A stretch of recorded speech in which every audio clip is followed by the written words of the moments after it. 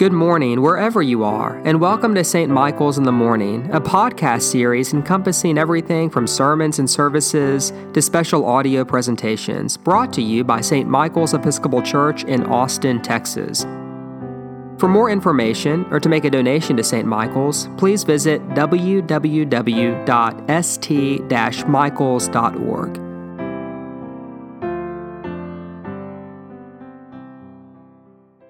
Good morning, good afternoon, St. Michael's Episcopal Church, and whoever else happens to be listening today. You are listening to episode 56 of Calm Words for Anxious Hearts, a podcast we started in March of 2020, right when the pandemic hit, to keep us grounded theologically and also calm and at peace as we were waiting through the pandemic. And whenever we started this podcast, I thought we'd do about 5-6 episodes max and we'd all be back to our normal life. But here we are with episode 56. And right now we're doing something really fun where we are featuring our Lenten series speakers. And today we have a great speaker, but more than that, a mentor and a dear friend, the Reverend Jimmy Bartz. Jimmy is the rector of St. John's in Jackson Hole, Wyoming. Before that, he served as the head pastor for an emergent rock and roll church plant by the name of Thad's in Santa Monica, California. Prior to that, he was at All Saints Beverly Hills as an associate rector. And where I met Jimmy for the first time was at his first job right out of seminary. He was the campus missioner to the University of Texas. And before we get to Jimmy, just a little side story. You know, I don't think it is too strong of a statement to say that I am here right now with you because of Jimmy Bartz. And that's true for a lot of different reasons. But one of those reasons is because I got a phone call out of the blue whenever I was 18 years old and about to head to college from the newly appointed chaplain at the University of Texas inviting me to church. And that chaplain's name was Jimmy Bartz. I happened to pick up the phone. He invited me to come meet with him and to join his community. I did.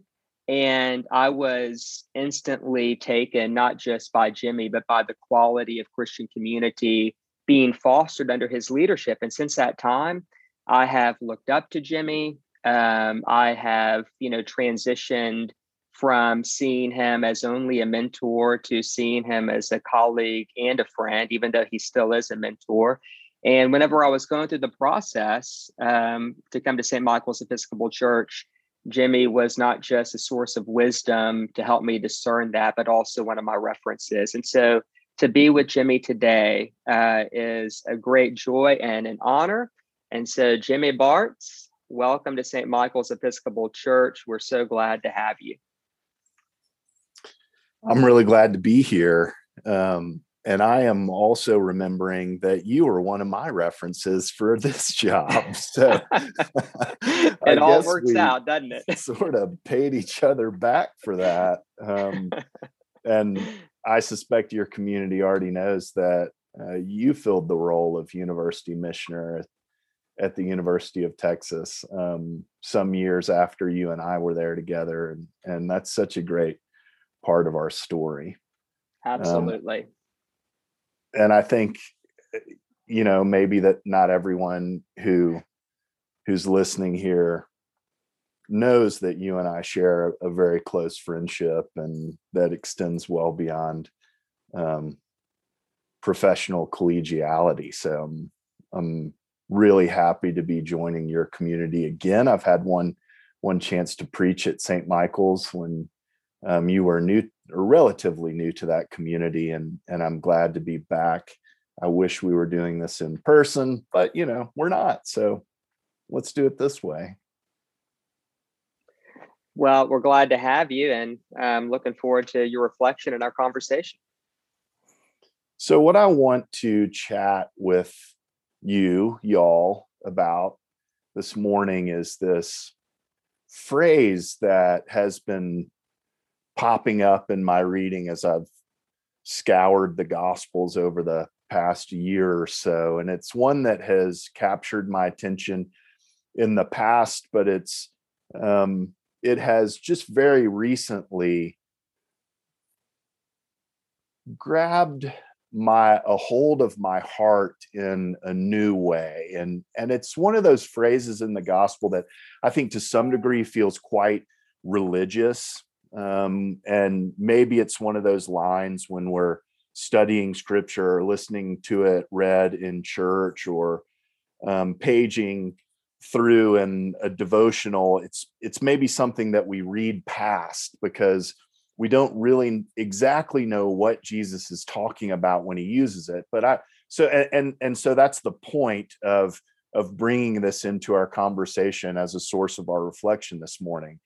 And that phrase is something that we hear in the first Sunday in Lent's gospel, that early chapter in Mark where Jesus is baptized in the River Jordan by John. He moves out of that baptismal experience into the wilderness, where it says that he is tempted for 40 days, but also attended by angels and wild beasts. I love the fact that the wild beasts are included there. And part of my personal practice is to push myself into the story to try to experience scripture in a present minded way. And so when I was reading this first chapter of Mark over the course of the last couple of weeks, I was thinking about Jesus being attended by the bison and the grizzly bear and the badger and the mule deer and the elk as he's out there in the wilderness, as those are creatures that range all around this beautiful place that I now call home. After he emerges from this experience of being tempted and in the wilderness, his words are very specific. He says, "Repent, for the kingdom of heaven has come near. Believe in the good news." That's the advice that he gives coming out of this experience. And it's that phrase, "the kingdom of heaven has come near," that I want to chat about and make the focus of our reflection, because it's such an alive and dynamic line, but maybe a little misunderstood, or perhaps we scurry by it because we don't know exactly what he means by that. And I want to help us settle in on an understanding of this line, especially as it relates to us both enduring this pandemic, but also beginning or emerging through the second half of the season of Lent. You know, this is a phrase, "the kingdom of heaven has come near." This is a phrase, or at least a variation of a phrase, that's used all throughout the Gospels. Jesus says, "The kingdom of heaven has come near." He says, "The kingdom of heaven is at hand." He says, "The kingdom of heaven is now." So having a deeper sense of what he means by that, I think, could be helpful as we seek to embody the faith. And I want to be specific about what I mean by that. I don't look at my life as a Christian person. I don't direct the trajectory of my faith as a Christian person toward understanding the faith more deeply. The trajectory of my life as a person of faith is to embody the faith, to live it out in the world. And of course, that includes some study, right? But it also is heavy on practice. So I want to relate this idea of the kingdom of heaven has come near to how we embody the faith, or how we live it out. And if you've been following along since the first of the year, the beginning of 2021, the church is telling the story of Jesus in a very particular way, especially over the course of the last couple of weeks as we migrate from the season of Epiphany and into this Lenten season that we find ourselves in right now. So So there's a detail in the story that gets repeated. It was repeated for the last time on the first Sunday in Lent this year. We've already talked about how Jesus finds himself in the Jordan River with John. And at his baptism, we hear this voice that from heaven that says, "This is my son, the beloved, in whom I am well pleased." And maybe you remember, or maybe you don't, but this is the third time that we've heard this particular identifying sentence from Jesus in the way that the church tells the story. We have it in Epiphany at the baptism of our Lord. As we fast forward to that last Sunday in Epiphany, we have that wonderful story about the transfiguration. Jesus climbs the mountain with the executive suite of the disciples there. His clothes become a dazzling white. He is transfigured. And we hear that same line repeated. "This is my son, the beloved, in whom I am well pleased." And then finally, we hear it again when we hear the retelling of the baptismal story on the first Sunday of Lent in this particular year. And so I've been scratching my head a little bit and asking myself, what is the church trying to tell us through the telling and retelling of this story in such near succession, one to another? So, we scratch our heads a little bit, and we open our hearts a little bit, and we begin to grapple with this sentence, this identifying descriptor of Jesus. "This is my son, the beloved, in whom I am well pleased." We have a sense that God is saying to us as the church, as a people called out, as people who are trying to embody the faith, if you feel at all confused about who this person is, I want to let you know that whether he is down in the river bottom with a group of spiritual eccentrics, or if he is up on top of a mountain with his nearest and dearest, that, and to use Eugene Peterson's translation of the phrase, which I love, if you have any question about who this is my child, chosen and marked by my love, the delight of my life. So the church is telling us this story in very close proximity, again and again, from one story to the next, though the story spans over 9 chapters. So we ask ourselves, what does this tell us about Jesus? Well, we know that we can, those of us who are in the church, speak pretty fluently about who Jesus is. And the way that we tell the story in the church is that we say that he is the Son of God, right? Jesus is the Son of God. All of us, whether we actually believe or agree with the church mothers and fathers or with the story itself, we have some sense that this is how, over the centuries, over these 2 millennia, we have come to describe and to know Jesus of Nazareth as the Son of God.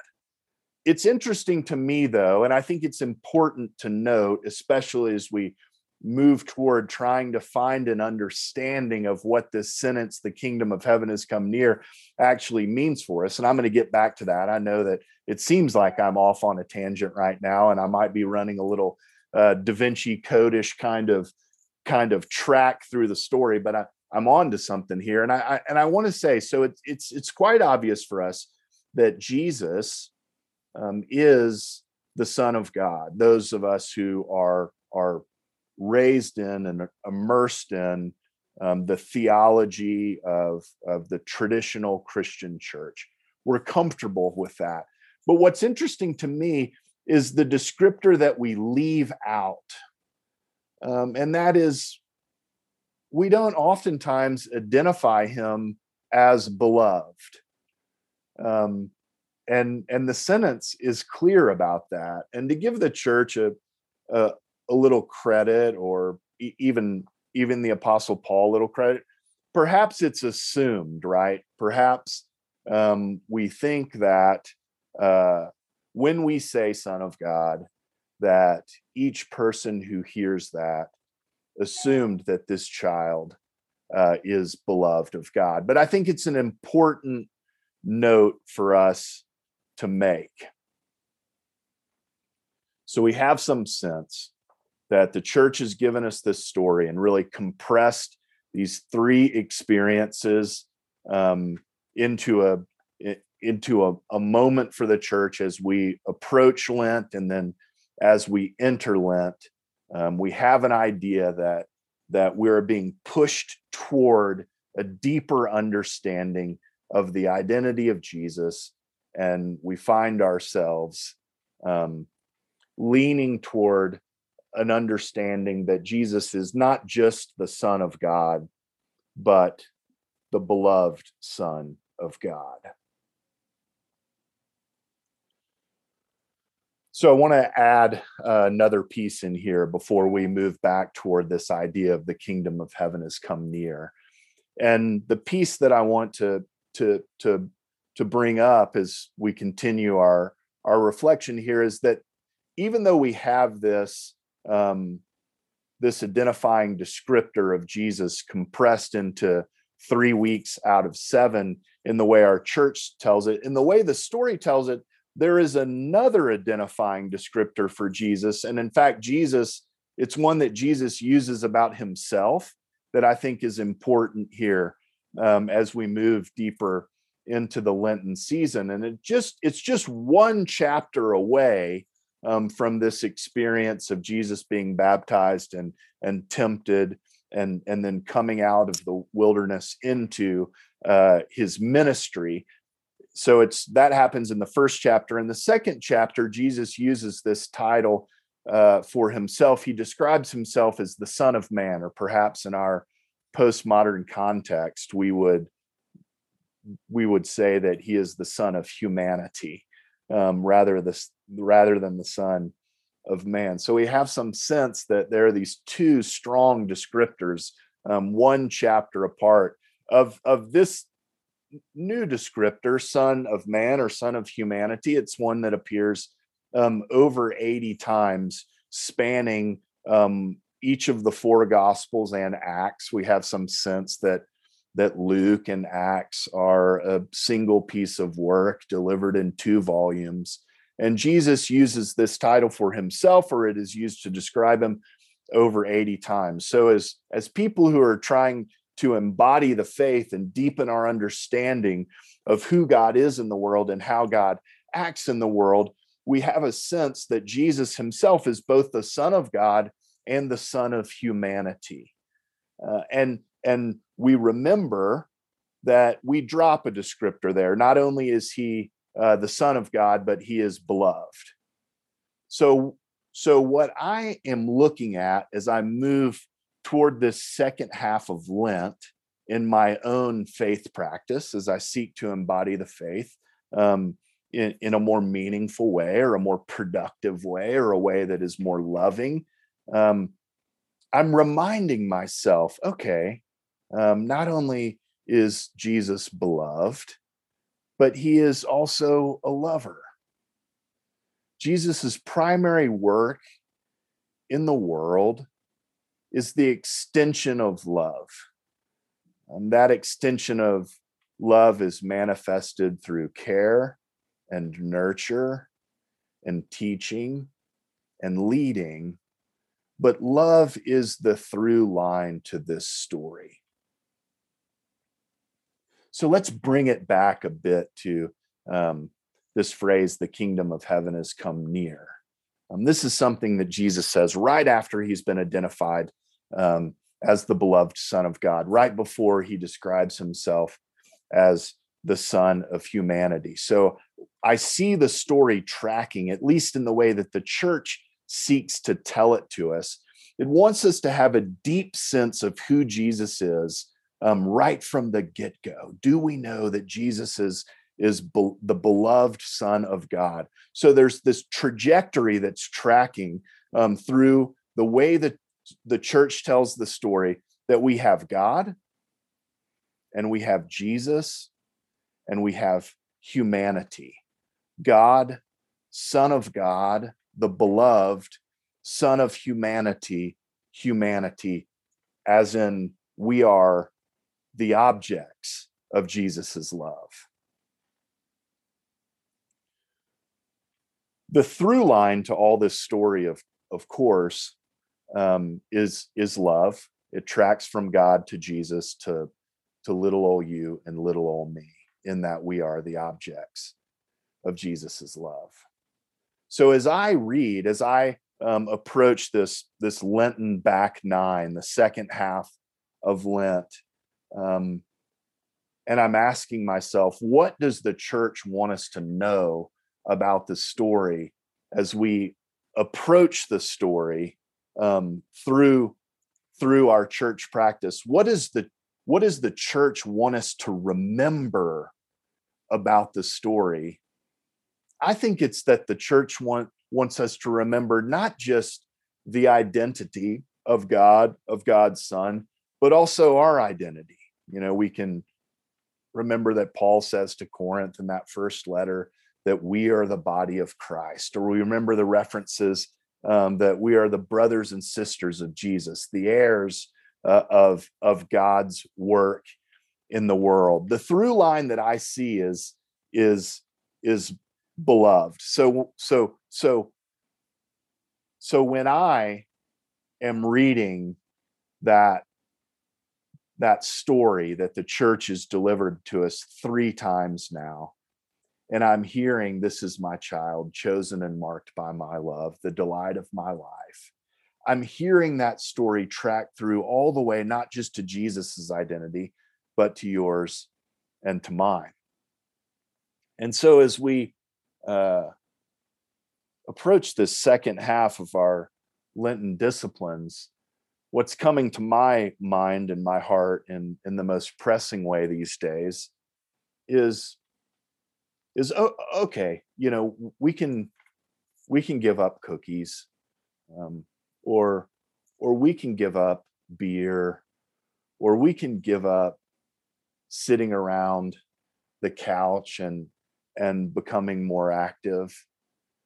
But what I see God trying to tell us, what I see Jesus trying to tell us, what I see the beauty in the story and the way that the church tries to tell us, is that if you're going to give up anything for Lent, for Easter, for ordinary time, for Pentecost, for Advent, for any season of the year, if you're going to give up anything, give up thinking you're anything less than a beloved child of God, that you're anything less than adored, that you're anything less than chosen and marked.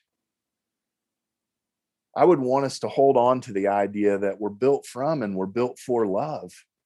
And that's what we're meant to spread as we are embodying the faith day after day, week after week, month after month, whether it's in the season of Lent or any other time of the year.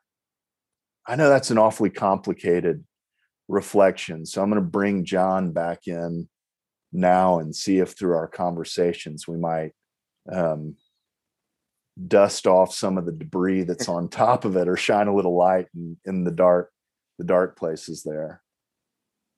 Well, Jimmy, let me just start by saying thank you. Thanks for that wonderful reflection about the kingdom's nearness and the identity of Jesus, and how Jesus's identity and our identity are interconnected, and how that's all tied to Lenten practice. I mean, it's really, really beautiful. I just want to start because you shared a lot, and I don't want to go in order. I took a lot of notes on what you said, but I'm really taken, and I think there's a lot of power in this idea that the identity of Jesus and our identity are tied, and that, Lent isn't about giving up Instagram or Netflix. You can do those things, but that the real thing to give up is self-hatred and any idea that we're something less than God's beloved.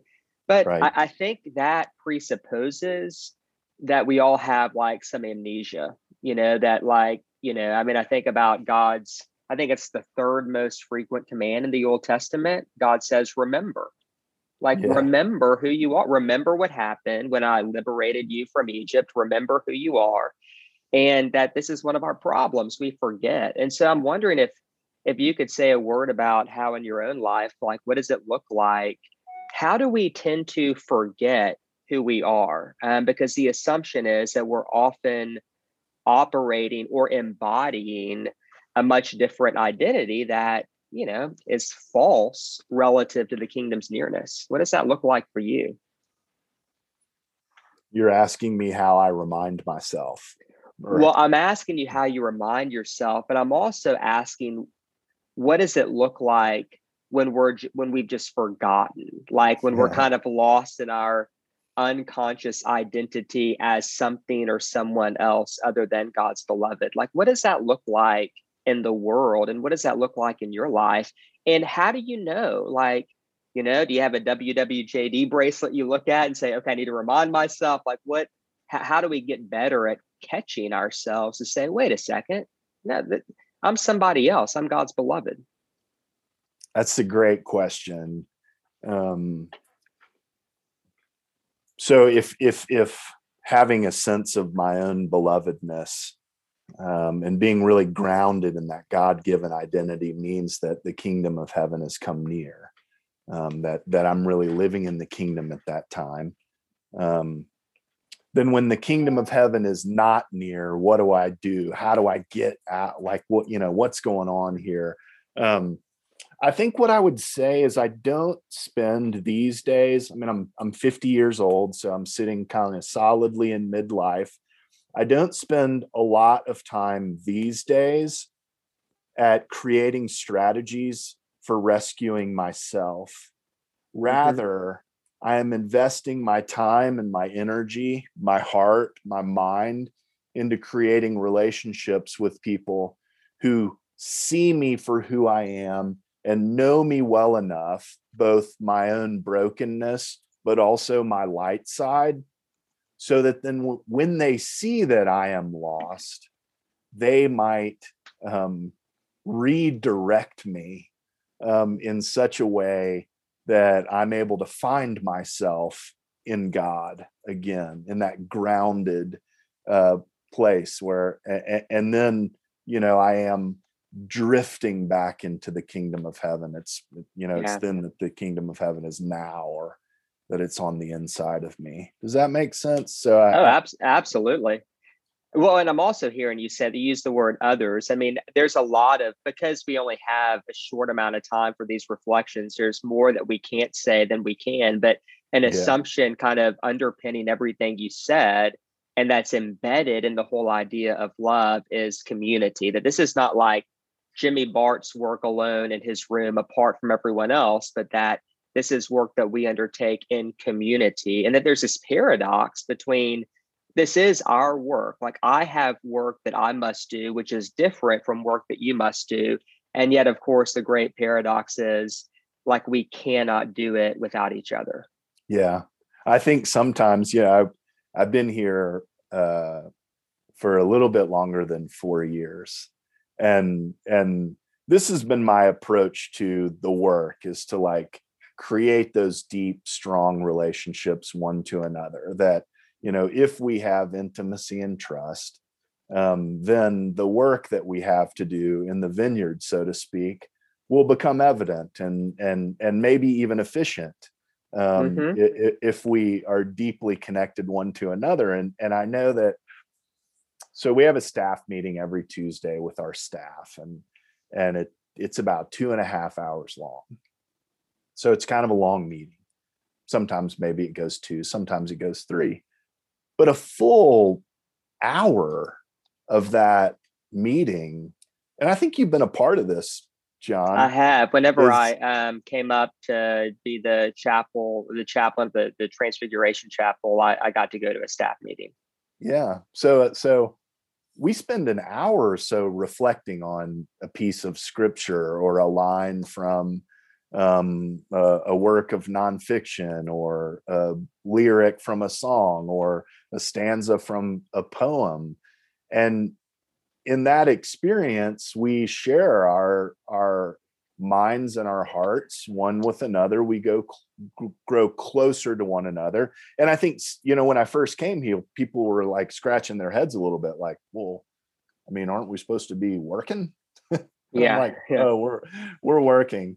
This is hard, but I do feel that the investments that we've made, and that, that's one of the professional ways that it happens, right? So for us, those of us who sit in the clergy chair, we build a team of staff around us, or we build a congregation that we find ourselves in the midst of. But then it happens organically, not without intention. It still takes intention, but it happens not in a professional setting, in our social lives. And boy, that's been hard, right, for the last year. So I think we perhaps have been a little more lost, Yeah. because we haven't been as close to those people who've been able to pluck us out, or have us turn around and change our perspective. And but what's beautiful about that, not beautiful about the situation, but that's just true. It is true that our capacity to stay connected for many reasons in the past year has been diminished, and that there is a fatigue and a sense of disconnection that is the reality of life after a year of the pandemic. But kind of part of what I hear embedded, right, in this idea of the kingdom being near and that we are God's beloved, is that rather than like beating ourselves up about that or lamenting, I mean, we can grieve, but part of our work is to say, well, we can have compassion on ourselves in that reality, that it's a little bit harder, maybe, to root our life more frequently in the kingdom's nearness because of circumstances outside of ourselves diminishing our capacity to meet with the same frequency and quality as before the pandemic. And that, there can be some self-compassion and some grace just acknowledging that reality, because it's all of our experience. Yeah, man, I hear what you're saying. And I think for people like you and me, I mean, we know each other well enough to where we can make ourselves vulnerable around, we have pretty high expectations for ourselves, and others have high expectations for us also. And so one thing that I should be clear about,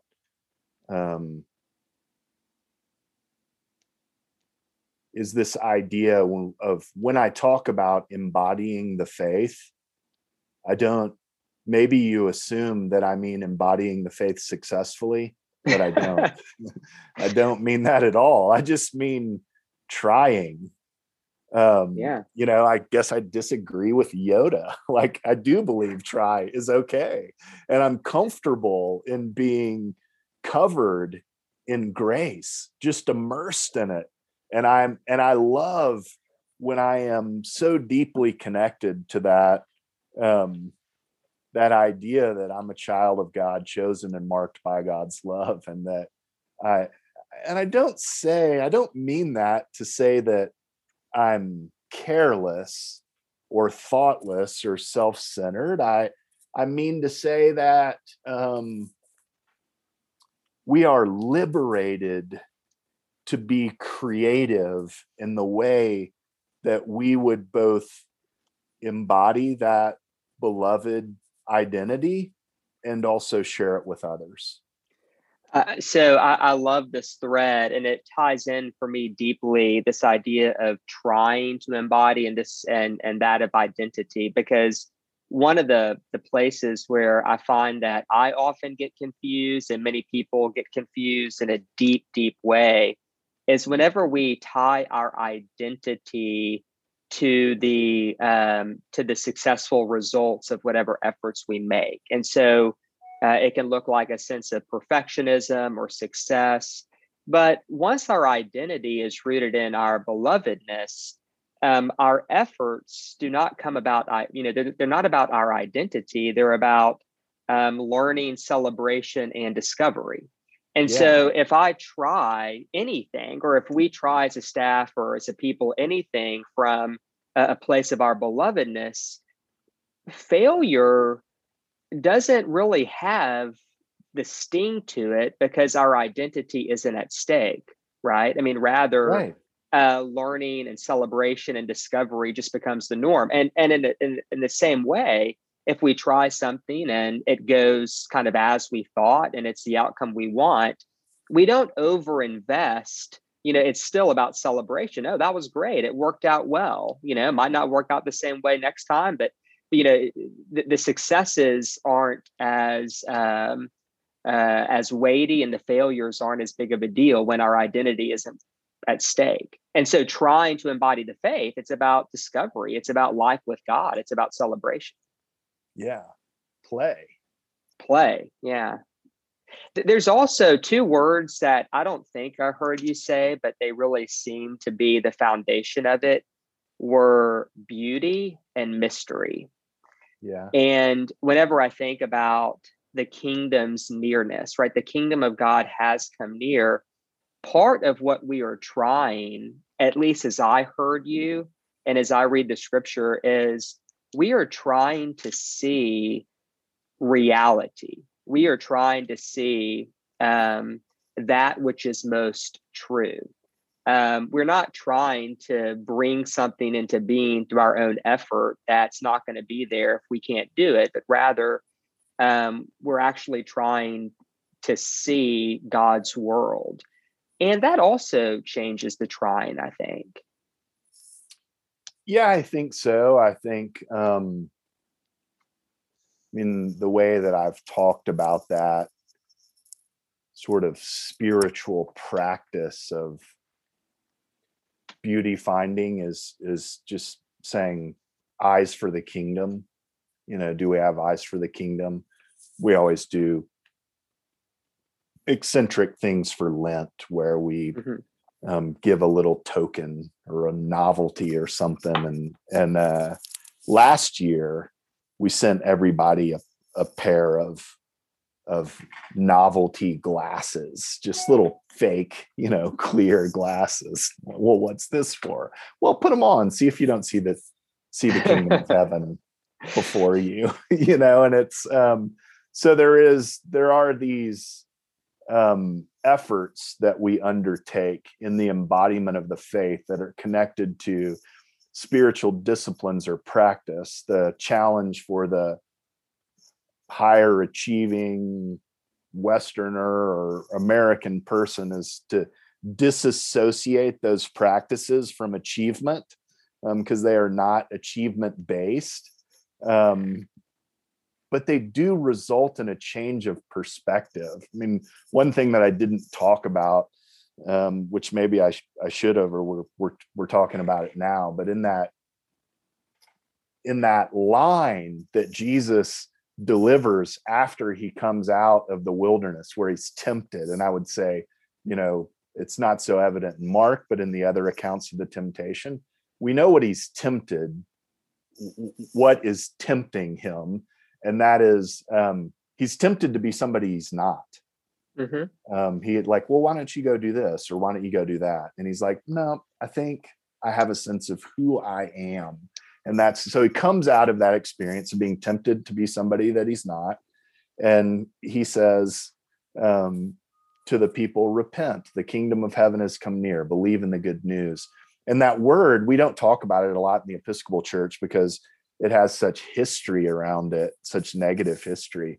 But that idea of repenting, I look at it not as this like admonish yourself for all the things that you have done wrong. No, it's just like change your perspective. Mm-hmm. Look at things differently. Don't analyze your life with the same lenses that you have been analyzing them with in the past. So when we are repenting, when we are changing our perspective on our identity, oh, I am not despised, I'm beloved, or I'm not small, or I'm not just this or just that, but I am beloved. That's a repentance, an act of Yeah. repentance Well, that pays such a positive dividend into our lives. well, and just kind of sticking with your definition of repentance, a literal translation of the Greek. I mean, anytime we change our mind or see anything differently that enables our life to be more of an extension of love, that would be repentance. I think Yeah. about, one of the barriers, I think, as I listen to people, is that I mean, this is my personal thing, and you can tell me if you disagree. Jesus, or if you agree or disagree. Jesus once said, truly I tell you, if you give a cup of cold water to one of these little ones, you will not lose your reward. And what he meant by that, or what I take it to mean, is that, kind of along the lines of the Mother Teresa quote, you cannot do great things. You can only do small things with great love. And I think that one of the places we might need to repent or change our mind or change our way of seeing things is that the small things are huge opportunities to extend love into the world, starting with how we treat ourselves, with how we relate to people in our family and our coworkers, to whether or not we make eye contact and say thank you to whoever's bagging our groceries at the store. To, I mean, like, and I understand the deep importance of thinking through how we can be a healing presence in society. And we don't want to overlook that. But I think that if we don't pay attention to the small things, our bigger societal efforts won't have the same quality of love they otherwise would. Not to mention, we won't be as happy. Yeah, I think about I mean, I would almost say to you, it's all small things, Yeah. but I don't think that's necessarily true in the sense of, I think small things are like the threshold that we cross into kingdom living that gives us insight into bigger and bigger things. I'm thinking about one of the projects that we did here, and I got a text. This is maybe 3 years ago. Got a text from a guy named Chip Marvin. Chip's a member of our church here, and he's a pal, and we were in a workout group together.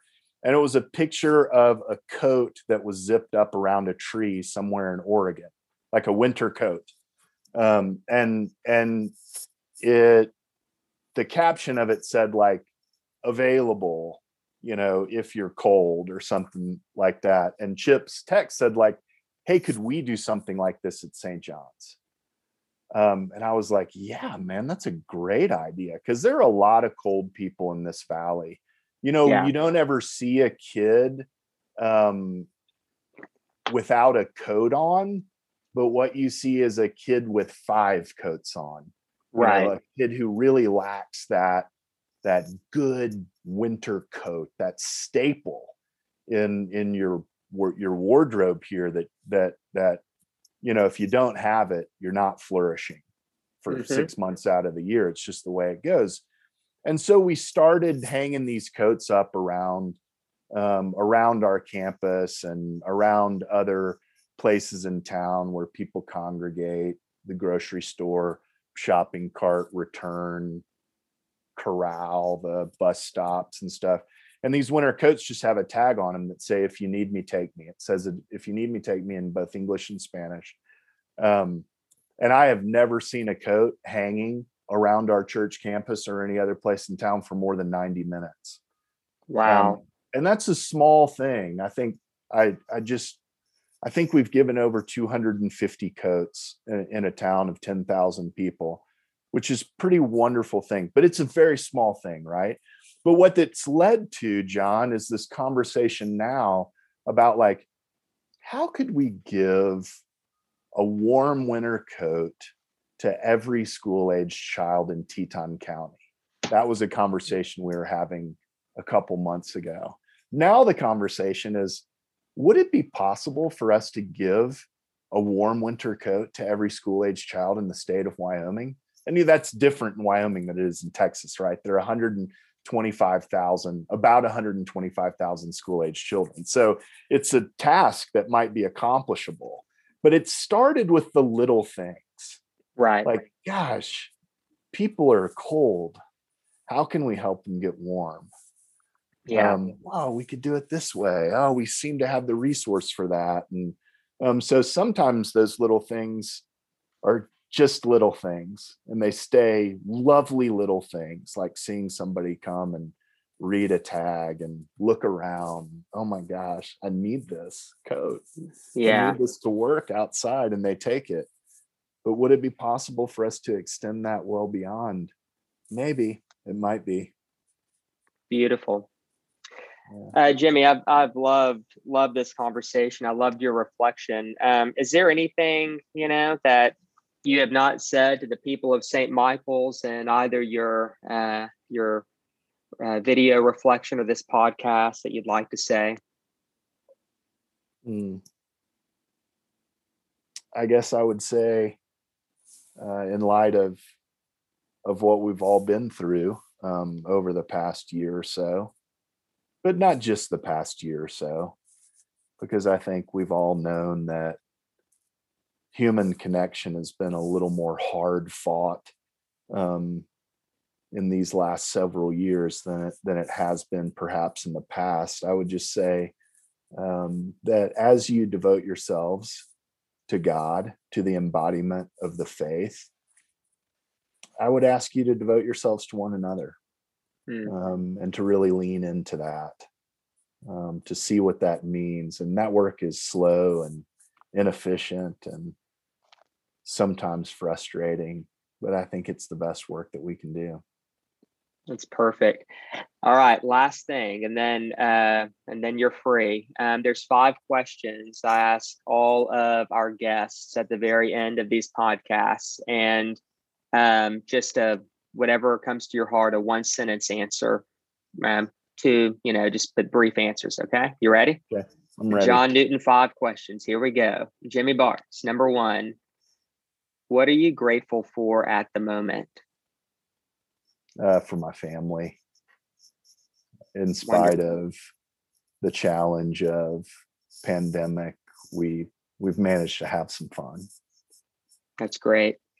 Number 2, what are you less sure of, given your experience of COVID-19, than you were before the pandemic?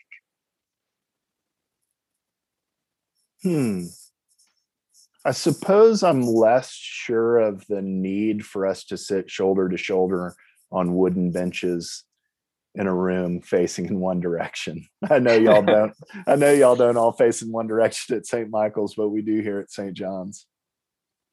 Awesome. And don't hear what I'm not saying. I'm not saying I'm less convinced about church, of people called out, but I'm not so sure about the wooden pews. I hear you. Okay. Number 3, what are you more sure of now? I'm more sure of how important it is for us to be grounded in our identity as beloved. Great. Number 4, what movie, show, book, or song has brought you sanity and or peace in the last year? My daughter and I, on our way to school, have been listening to music that's positive on purpose.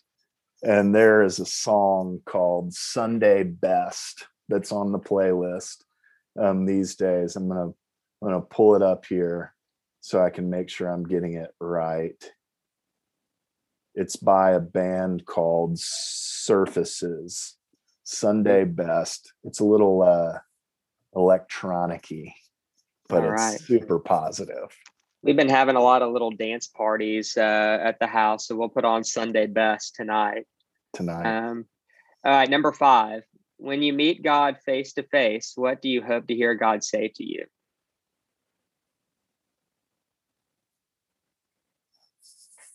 can't say this without crying. Okay. I just want to hear, you are my child, chosen and marked by my love and the delight of my life. That's what I want to hear. Jimmy, thank you for being who you are.